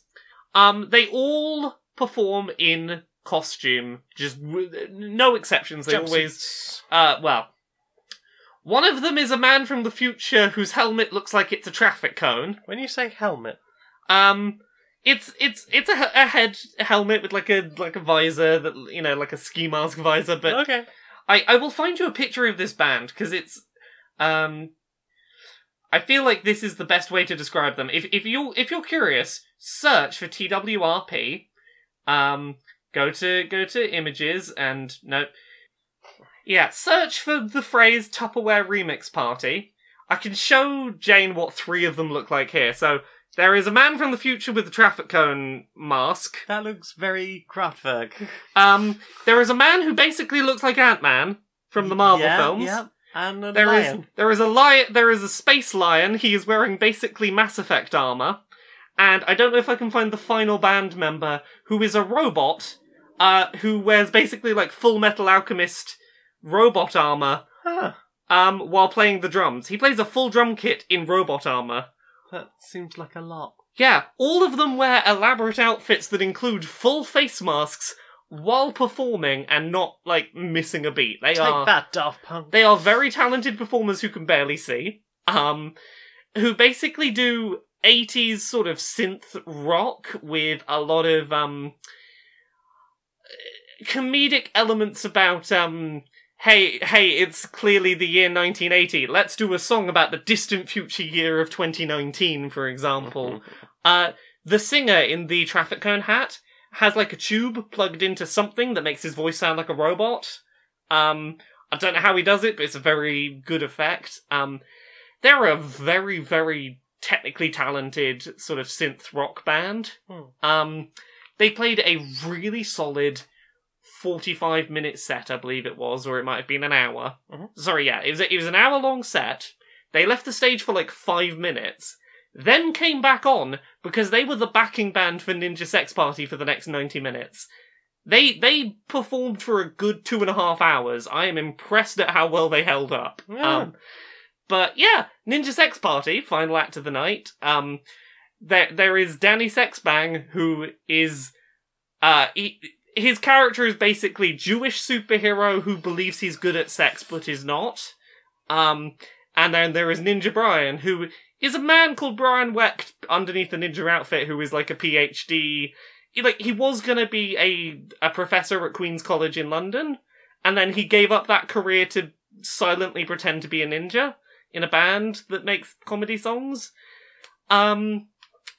They did a very good mix of some serious songs, some silly songs, some covers. They just had a really nice mix of tracks through the night. What I hadn't expected from them at a live show was they had like a whole narrative going on that involved like people in costume coming on to act things out and animated scenes behind them, and it was there was comedy skits and things going on in it. It was a whole production. They'd put a lot of thought and effort into how do we make a 90-minute journey that is part comedy routine, part adventure, interactive audience participation thing, and also has room to do some serious, sweet songs. Aww. It was really lovely. Very sweet. And it reminded me of a couple of tracks that Ninja Sex Party and TWRP have done together that have some fucking gorgeous music videos. I would suggest people check out the music video for a track called Starlight Brigade. It is one of the most beautifully animated things I've ever seen. It is goddamn amazing. What about you? What did you put in your ears this week? Well, I listened to some Miracle of Sound. Yeah. And I had a bit of a go at some of Gavin's tracks. Level 6, Level 7, I think I've mentioned them fairly recently. And Metal Up, which I think is probably my favourite of Gav's albums. Yeah. It's a metal album of original tracks by that Gav. You can tell because it's got no guitar solos in it. But that doesn't make it any less good. Yeah. I like the fact that you can still do metal without that sort of thing. Yeah. It's If you just put it together right. Yeah. Yeah, and I think a lot of people would probably... And I think people have sort of said that to him before, like, oh, you can't really make metal without that sort of thing. It's like, no, if you put it together well and write good lyrics and write good tracks, you can accept that perhaps you're not dexterous enough to do those things. Yeah. So, nah. I've got that music video open. Look at this beautiful animation. It's very anime. It's a very pretty looking anime thing. It looks very 90s anime. Yeah, it's such a good fucking music video. That must have cost a lot. Yeah, it's like 6 minutes of real good detailed animation, and it made me cry. And I forgot it existed until I was at the gig, and I was like, oh my god, I forgot this is amazing. Yeah, you listen to anything else? That's basically everything except the new Taz Amnesty Live. Yes. The Ballad of Bigfoot. So this is a prequel to Amnesty, sort Yes. of? Yeah. I've not listened to it yet. So it's Travis is DMing, Mm-hmm. which he does very well. Then Clint plays MCCM. I'm not going to go any further into that. Okay. Justin plays the babysitter for the third character, who is Griffin McElroy, age 11, Yeah. who knows Kung Fu I or feel karate. like MCCM might be MC Clint McElroy. Could be. I think Griffin's argument was he just didn't have time, so he just played himself, and it's obviously set in the past, in the Amnesty era, and Bigfoot steals their car. These characters sound wonderful, and you've sold me on making... I was like, I need to listen to it anyway. I've got travel this week, and that's what I was saving it for, but I'm excited for it now. It's really silly. Yay! I think Travis does a great job of DMing. I like the way Griffin interacts with the game when he's allowed to play as a character rather than and himself in this case. I do like that Griff gets a chance to play sometimes. Yeah. Mm-hmm. What about you? Got anything else? That's pretty much it for me, I think. Well then, time for this. Hello, Satanic IT support. Hi. I know I'm supposed to be in hell, but all I've actually been given here is a computer, and that seems fairly lenient, but like, I'm trying to install Windows 8 and I'm having some trouble. Can you help? Okay. Have you tried setting it on fire and putting it out again? No? Why would I need to do that? You are installing Windows 8. Everyone in hell is installing Windows 8. Okay, It's designed specifically for hell-based systems. Okay, well, it's on fire now and you say I have to put it out? Yes, try using your face or something. Ow! Ow! Ow! It now says it needs a boot key? Okay, take the registration form out of the sleeve Yeah? and stick that on your shoe Okay. and then kick it. Kick the computer? It's a boot key. Ow! My toes! Yeah, that tower's from about 1988, so it's mostly cast iron. Oh, I think I broke a toe. What do I do now? Okay, so does anything seem to be happening yet? There's a progress bar, and I think it's going up, but it might be going down. My brain can't seem to process it.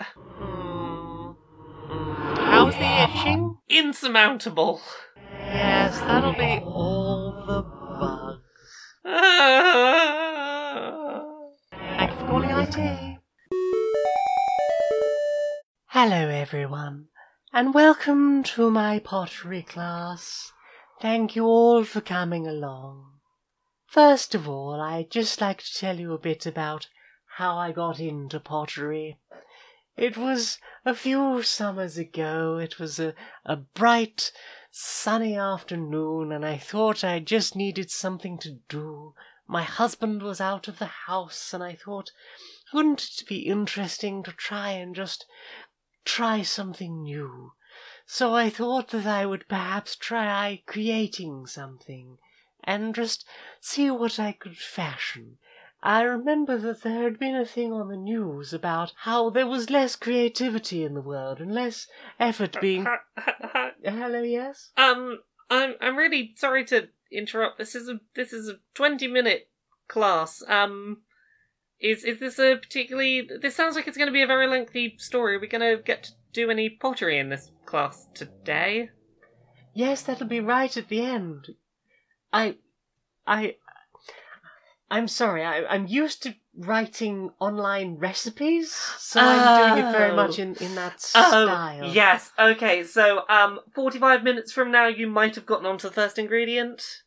Yes, that was my lesson plan. Question time, stop for questions. What's your question? I have questions, honest. You have them? I do, I have them. Whoa. Callum Turner. Hi, Callum. What's your favourite food and or drink situation for a cold outside Nube Burrito Day? Ooh, what cold outside? It's cold outside. Oh, Duvet burrito. I thought I was taking the duvet outside, and that really threw me. So I'm gonna go with this because it's the drink I have the nicest association with from a cold day, and it was from when we went to see those fireworks. A nice sort of cinnamon hot chocolate with some vegan marshmallows on top, Yeah. and just a big load of stuffing. Okay. I could go for that. Just a big load of stuffing and a nice cinnamon hot chocolate. Mm-hmm. Well, I was going to say stew.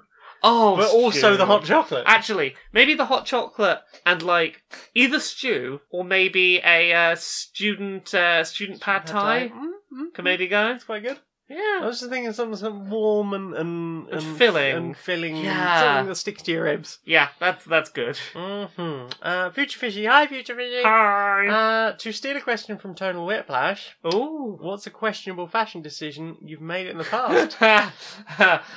Every fashion decision I made before coming out as trans. I had very curly, came out quite a distance hair. I don't know how it occurred. I had ringlety hair for a while. Naturally? Yeah, I had naturally ringlety hair. Okay. And then the weight just made it eventually fall and straighten itself. There was a couple of years where I was just like, my hair just curls out in ringlets and sort of goes outward, and I didn't really do anything about it. My friend Nigel's hair does that. I don't know. Yeah, my friend Nigel's got that, like, to the point where if he, like, stays in bed through depression for a couple of days and doesn't brush it, it starts to dread. Yeah, I used to have to straighten my hair, and I don't have to do that anymore. No, you do not. Is it just the length, or...? I don't know what it is. Other than that, there was a period of time where I had like short, spiky fringed hair, and the period of my life where I tried to dress as man as possible to convince myself that was what. Yeah, football shirt and spiked fringe and Reeboks and whatever's gonna sell, whatever will look man to the world. Questionable fashion decisions. Let's see. Well, there was the Hobbit period. Although I don't think that was that questionable, to be honest. Not modern, perhaps, but I thought it was cool. It's alright, yeah. Oh god, I used to have this really like thin cotton hoodie. Yeah. With like pyramids all over it, and like the Eye of Horus symbol. Yeah. And I had green hair, and I used to pretend to be an Egyptian lemming from Lemmings to the Tribes. There was a little while where my fashion sense was basically the My Chemical Romance Na Na Na video, just a cobbled together equivalent of mismatched neons. With your Nes gun as well. Oh, yeah. My Nes gun with all the Danger Days stickers all over it. Yeah! I spent quite a long period of time dressing as the kid from Magic Pockets, because I got really into Magic Pockets. Yeah. There was a while where I was like, I'm just going to dress like a fucking anime protagonist. Why the devil not? Why the devil not?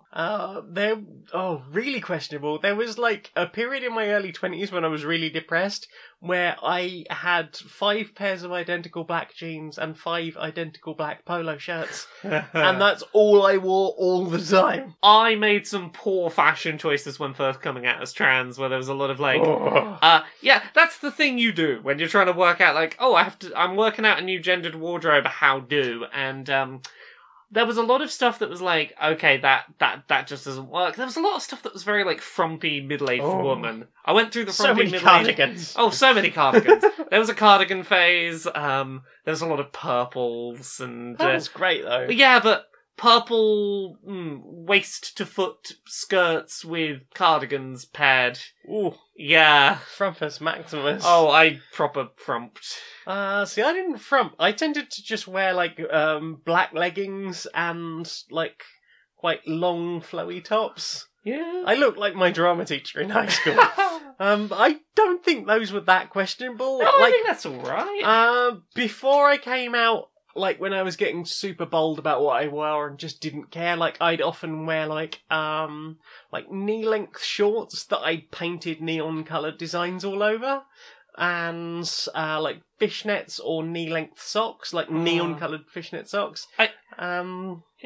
And, like, I'd paint my own shoes to have, like, neon colours on. I feel ridiculously bright hair. I feel like the answer to this question is if we were in a fighting game, we would have multiple alternate outfit schemes. Yeah. Which variant outfit do you want us to wear?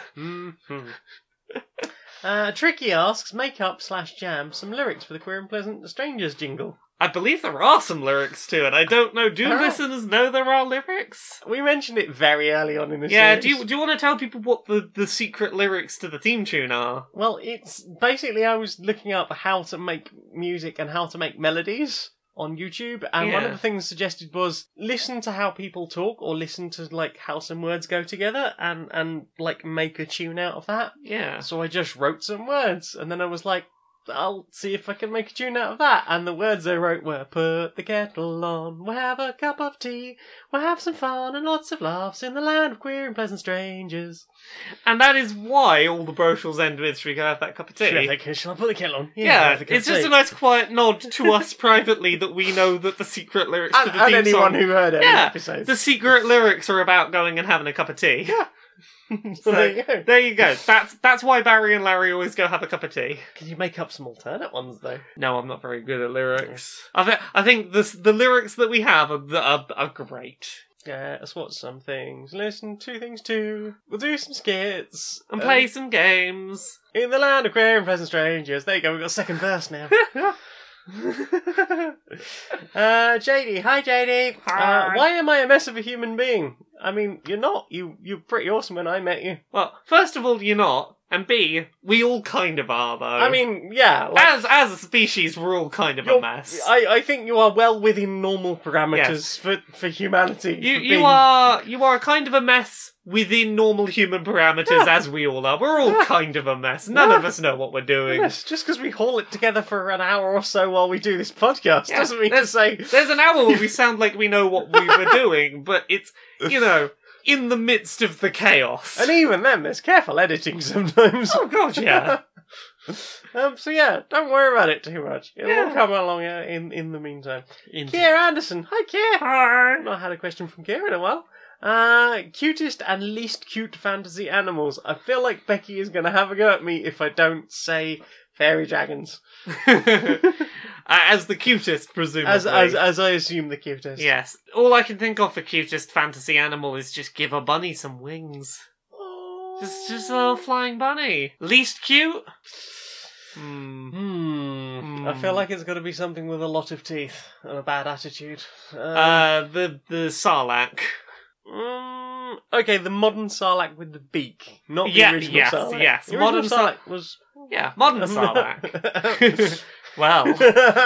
It's got tentacles. I know. And a weird fleshy tube. Just like me. What's the next question? Kelsey would like to know, I don't keep up with your podcast very well at all, I'm afraid. So maybe this has been done before and I've forgotten. But is there any domestic sort of thing you've taken to that you wouldn't have thought that you would as a when you were younger, like canning, carpentry, or gardening? Doing the washing up the dishes. It's a job that has a definitive, start and end point, and it's a job that doesn't involve, your hands are constantly being washed and cleaned with soap and water, and as such, all of my germy, textury stuff doesn't flag, and yeah, washing up the dishes is a job that I'm very happy to do. I quite like hoovering. Yeah. I'm not a big domestic person, to be honest. No.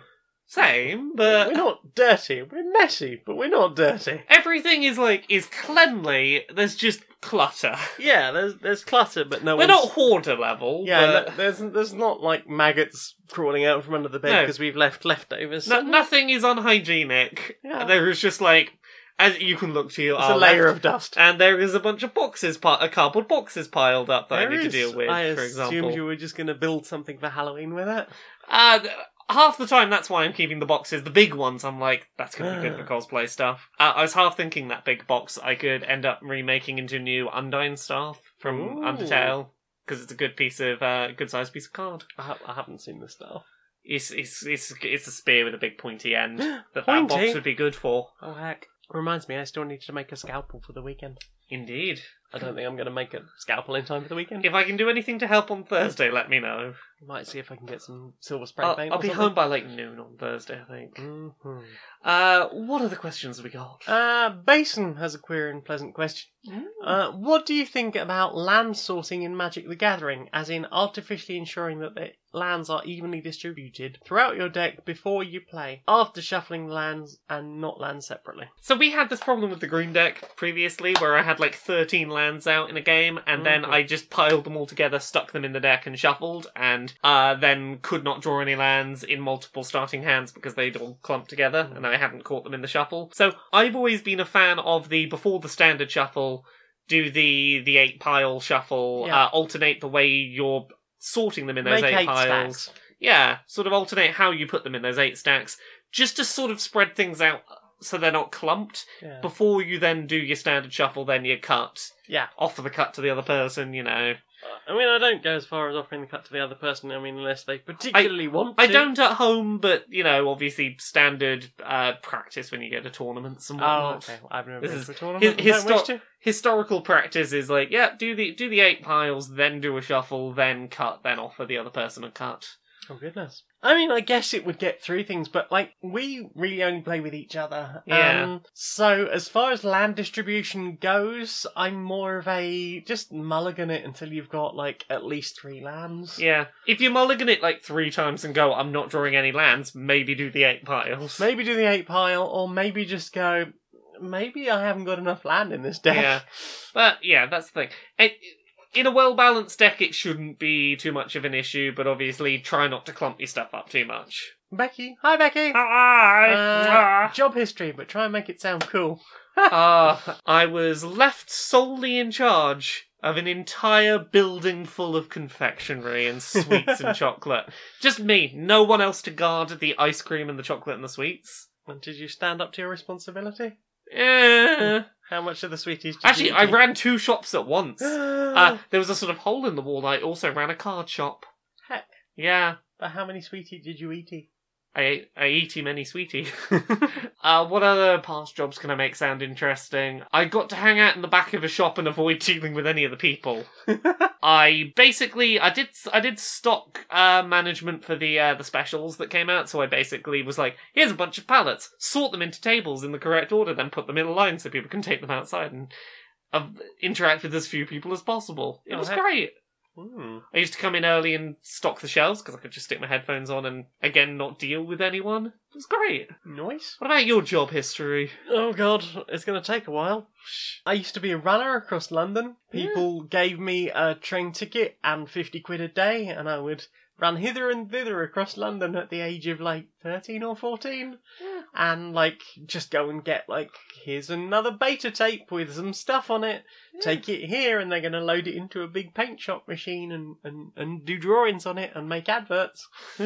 I did some running for Carlton Television as well, when that was still a thing. And they went back to ITV. Who else did I work for? I did 5 years on and off for different McDonald's stores. Lots of fast foody things. A80 mini burgers. I delivered newspapers, or as I will put it, I ensured that the world knew what was happening. I delivered information to people across the world. For about 2 weeks I did the same thing. But my route was up a hill. Like a really steep hill. And, it was in my route was in a fairly posh area. Yeah. I lived on the outskirts of that. And then, it was yeah, that's your route over there. It's oh, God. So come Sunday, everybody wanted all of the things, all of the supplements, and some of them had letterboxes that weren't even an inch tall. Mm-hmm. So you would sit there with the Sunday Times, taking it out into 19 different sections, and even having to take the main paper into half and half again. And I just went, fuck this shit! I had that same issue, and I also did the posh area. I did it for 4 years. Wow, you've got much more staying power than I do. Mornings and evenings. It was my excuse to listen to podcasts. It's what got me into gaming podcasts and then into this career. Well, okay, before podcasts, it was a wind-up radio. I would listen to Radio 1. You're having a wind-up, ain't you? Yeah. What else have I done? I was a trainee accountant for a year, which basically meant I sat in an office and typed things into a computer and drew pictures and smoked weed, and nobody minded as long as I didn't do it when the directors were there. I did door-to-door sales for like 3 days before the number of times the police were getting called and the number of times people around me were lying to people to missell them things made me so upset that I cried and quit. I did door-to-door sales for a month, selling gas and electricity for a certain popular energy supplier. I sold internet and phone packages for a certain talkative company. Ooh. I wasn't going to speak about the power of the one that I was dealing with. Ah, yes. But yeah, after a month they were like, "You're not making any money, you should probably not do this anymore." Yeah, no, I was not happy with being told to do things like flip your badge over so that they can't see where you're from and imply that you're from the phone exchange. Ooh. Yeah. Or the story of, the police got called because someone stuck their foot in someone's door to stop them closing their own front door. Yike. Yeah. Yeah, I saw people doing that kind of, well, not that kind of thing, but Yeah. certainly lying to people going, "You're going to be better off if you sign this thing," and they were not going to be better off if they signed that thing. Here's the secret. Even if you sign up and you cancel within the 30 days, the person who got you to sign up still gets money. That's why they tell you the lies, because it doesn't matter if you realise later they were lying and quit, they still get some money. Yeah. Because you put a pen on some paper. Mm-hmm. What else have I done? I worked in a model shop for 8.5 years, selling like train sets and Scalextric and model kits and toy cars. Sorry, highly detailed scale miniature cars. Don't call them toys. They're toys. I don't know, like, I think, what was it, like a £300 1/12 scale, what was it, a BMW? I think it was like the Tomorrow Never Dies car. Well. Whatever that was. And then, like, another 7.5 years doing call centre stuff, and then admin, lots of admin jobs. Those aren't as interesting necessarily. I think the really sort of fun, interesting, big up ones is definitely when I can still go, oh yeah, I cleaned floors in a hospital for a year. Yeah. And I got paid to make tea for old ladies and chat to them. And now you do the mysterious job. Ooh, Admin! mystery. Yeah, I did jobs and then I accidentally into this one, and now this is what I do. I mean, yeah, I'm not going to include the sort of shorter jobs of selling nudes, the few days on the sex lines, things like that. Not super long-term stuff. Anything I did for like at least a month. Yeah. That's on that list. I lump all of the places I wrote under just internet person. Yeah, and I have this in my spare time job. Yeah. There is no spare time, there is only job. Powersite, what an awesome name. What would you give to a cishet person looking for ways to better ally and to further educate themselves on LGBTQ plus stuff? A copy of Uncomfortable Labels by Laura Kate Dale. Find some people who are writing about this stuff or making video essays about this stuff, because those are the people that clearly are happy to educate, rather than going up to some person and going, tell me about your thing. Honestly, that's it. It's go on YouTube and search, for a certain topic, but go like, say you're looking for like people to talk about like autism stuff, look in the Actually Autistic tab. Like, go for people who are from that group, who are volunteering their information, and go seek out your answers rather than go, random person from group, take your time to tell me right now what is this. Yeah. We went out on Saturday, and there was a couple of people that don't know me super well, but were just like wanted to talk trans stuff, and I was just in the mood where I was happy to talk about it. Yeah. And a few times they were like, you don't have to keep going on about this if you don't want to. I was like, if you keep asking fine questions, I will tell you if you overstep a boundary or if I just want to go back to dancing. Yeah. But I'm happy to answer questions. And you could just ask people you know or people nearby, but it's nobody's job to educate you.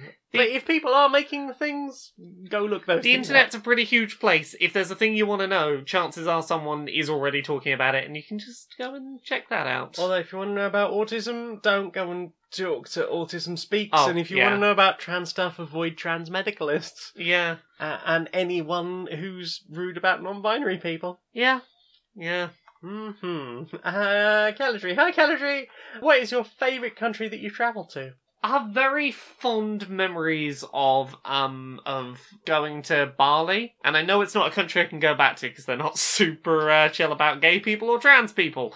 But the one time I was there in my life, I had a very positive experience. You know, swim up to a bar and have all you can eat food and drink in a bar in the sun for like a tenner a day. It was great.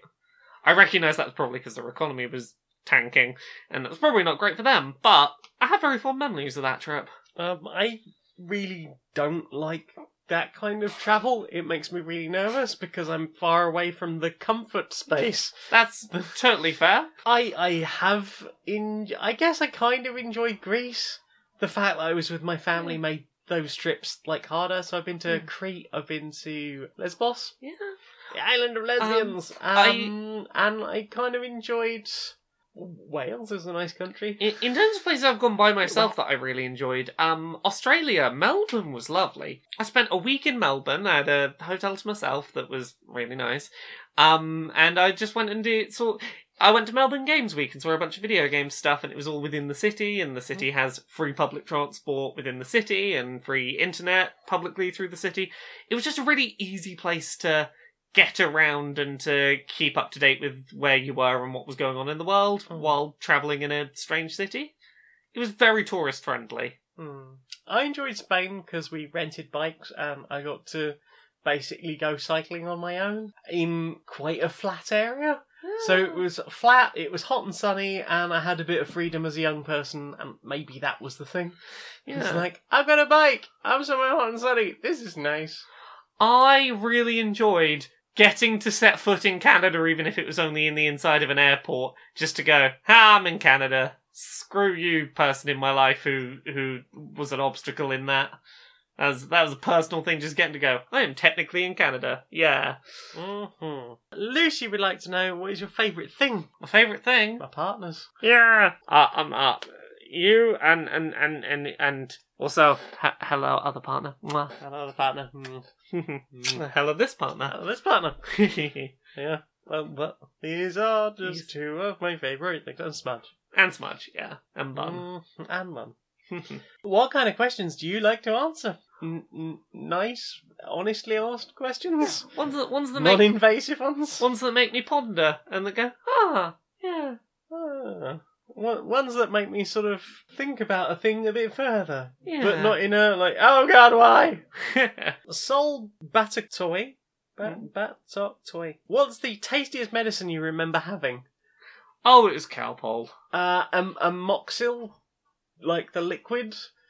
I can't remember what flavour it is, but like whenever I smell it, still to this day, I'm like, It's purple Calpol. Purple Calpol. No, it's definitely for me. It's definitely yellow Amoxil. I don't know what they put in child Amoxil, but it's great.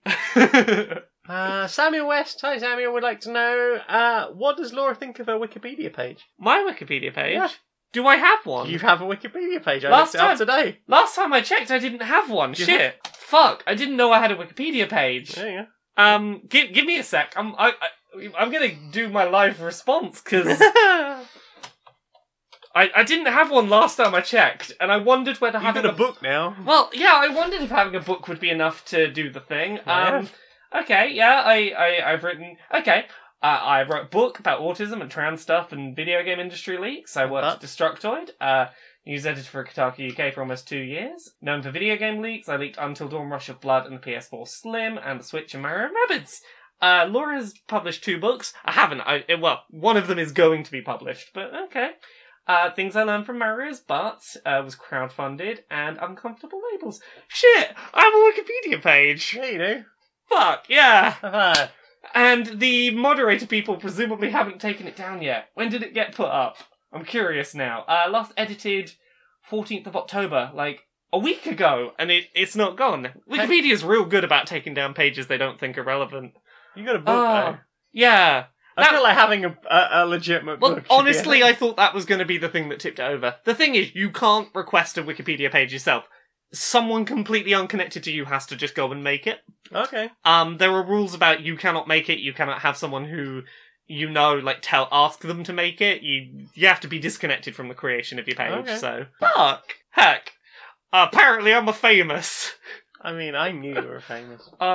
Let's see if I can get a picture added on there. I was thinking that. Pick one that I like and get it put on there. It's a fine Wikipedia page. Yeah, that is a functional Wikipedia page that has not been found by shitty people. Hooray! Larry Yellingman. Hi, Larry. Listen to Humans Holler at Music. Good. Why do I always lose the damn electronic swipes? Because you use them and then you put them somewhere safe. And everyone knows putting somewhere safe is the quickest way to fucking lose it. Oh yeah, you need to put them in a cluttered mess everywhere around. You'll find them if they're in a mess. If you put them somewhere safe, they're gone forever. That's it. Too safe. It's so safe even from you. Oh no. And those are all the questions. Well then. Time for this. Do you want to know what I want to see more of? What do you want to see more of? Social justice warriors. Social justice warriors? Alright, Larry. Alright, Barry. How you doing? I'm not too bad, mate. Not too bad. You've been up to much? It's been a long week. Very busy. Yeah. Well, what about you? You had anything going on in your week?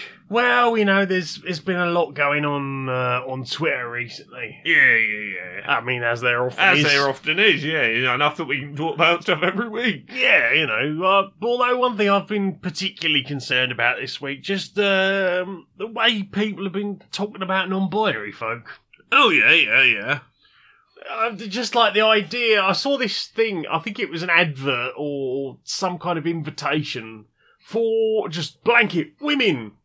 Okay, right. And it started going, are you a woman or someone who was assigned female at birth or identifies fully as a woman? Yeah. Or is a demi-girl? Right. Or demi-boy? Right. Or non-binary? Okay. I feel like they're stretching the definition of woman there. Yeah,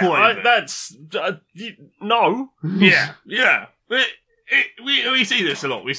These sort of treating of non-binary identities as being, not their own separate, distinct thing, but like, oh no, that's just this gender light. Yeah, and it's not, don't get me wrong, I know a few non-binary people who use binary pronouns. Yeah.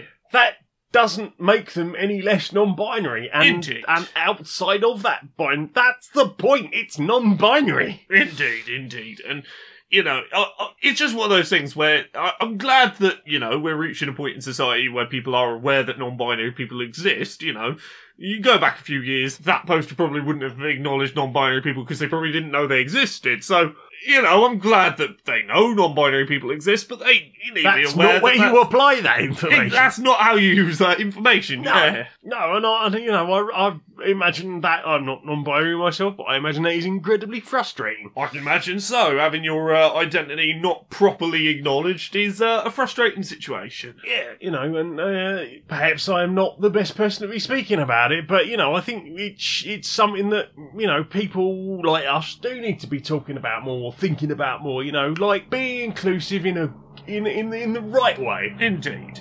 Yeah. And just on that general topic, non-binary people totally welcome in trans spaces. This is something that I feel like just needs reminding every now and then. Yeah. Absolutely.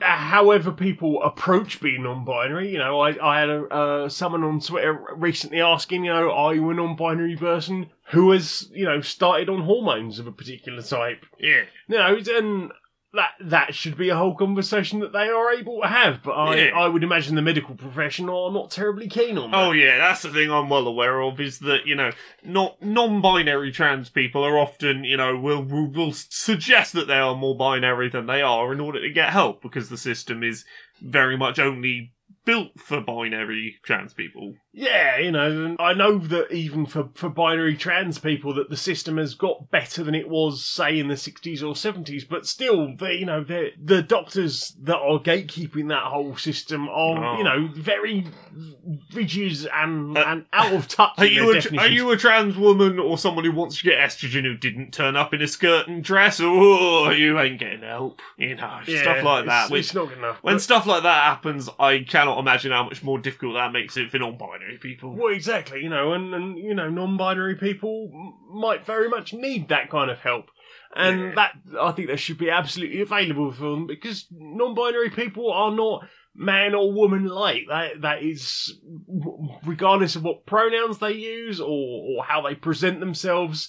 And, non-binary people also don't have to be this slightly femme-presenting person. They can be that if they want. But that doesn't have to be like the set standard for what people would assume a non-binary person is. It always makes me sad. I've seen more than one example of someone who might be, an AMAB non-binary person who, presents on the more masculine end of the scale that have been turned away from non-binary support. What support means? I know. Because they're not the right kind of non-binary person. And, stuff like that's are nonsense. But, support for all non-binary people out there. You're all valid and, Absolutely. Bollocks to anyone who says otherwise. Indeed. Right. Well, no. Okay. I'm very up for the hug, mate. Thank you.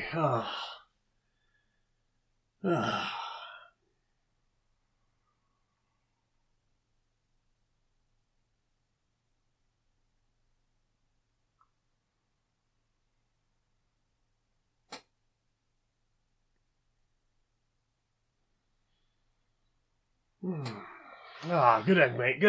Yeah. Shall I put the kettle on? Yeah, have a cup of tea. Yeah, reminds me of a song. Yeah. Laura! Me? Yes, darling. Where can we find you, apart from Wikipedia, on the internet? Laura K. Buzz in most of the places.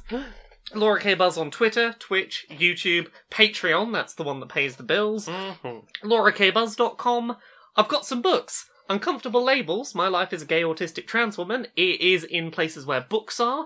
If you would like the audiobook version, you can get that from LauraKBuzzStore.com. LauraKBuzz.com, without the store in there, is where you can find links to absolutely everything I post, be it written articles, videos, reviews on other websites, podcasts. It's all there. It all ends up there. You can check out the book I have coming out very soon, Things I Learned from Mario's Butt. There is Pixel Squirt. It's a video game podcast where we talk about video game pornography with Mari and Stacey from Geek Remix. And there is Dice Funk, which is a podcast. I don't know for certain, but maybe you should check it out the same day as this goes up for a thing that maybe involves Jane as well. Oh, heck. What about you? Where are you at, Jane? I'm on... Oh, goodness, you've thrown me there. Have I thrown you? Mentioned the thing. I'm Maniac Janiac on Twitter and YouTube. I can be found on patreon.com/stonedmonkeyradio. And I would like to say thank you to my nice peeps who do the things. I appreciate them. So very many appreciations to... Math Tiger needs your help. What is 280.46 times 1.5? Thank you to Jaden, Cassiopeia Swift, Tallulah, Callum, I swear to fuck, dude, Moose better be real Turner, Eldritch Horror, formerly known as S. Kearney, J. Logan, Conduit of Queerness, Mage of Life, Larry Yellingman, Tales of Inquiry, brilliant name, Robin Anton, Caladrine, not her magnificent cat, Mitzi, who slew Cal in her sleep, Robert Robid Harding, Jurgen Indie Monster Reinwick Ferde, Conduit of Name Butchering, and, oh god, let me get this right. I worked really hard on this. And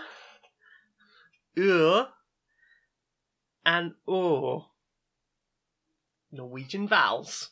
Heck. Additional Norwegian vowels. And thank you to Basin's Pack. Super appreciate all of you. If you want to do a thing, it's patreon.com/StonedMonkeyRadio. If you want to send me a one-off rather than a repeated, that's paypal.me/JaneMagnet. And I do and appreciate for everyone who does help support. It will perhaps one day lead me to going part-time in day job and then doing more crazy stuff online. I would very much like to do that. Woo. Please help. There are t-shirts.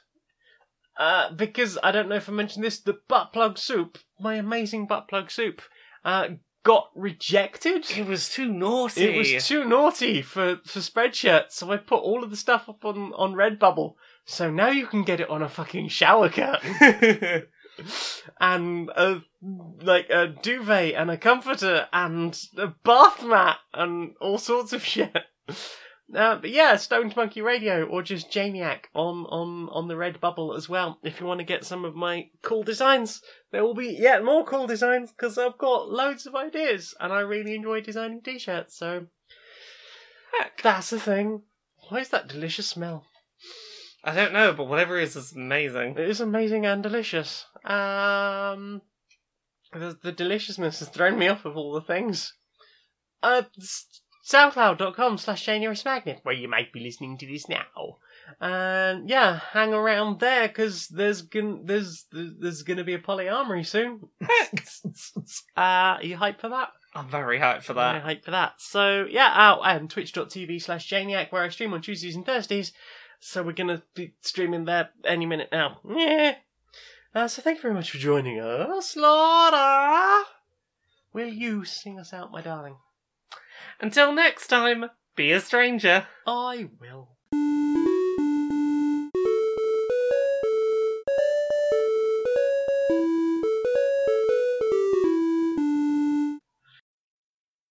Greetings, strangers, queer and peasant. That's not the lyric. They're not peasants. Greetings, strange peasants. It's not the show. Greetings, strangers, queer and pleasant. No, that's not the right energy. La la la la la la la.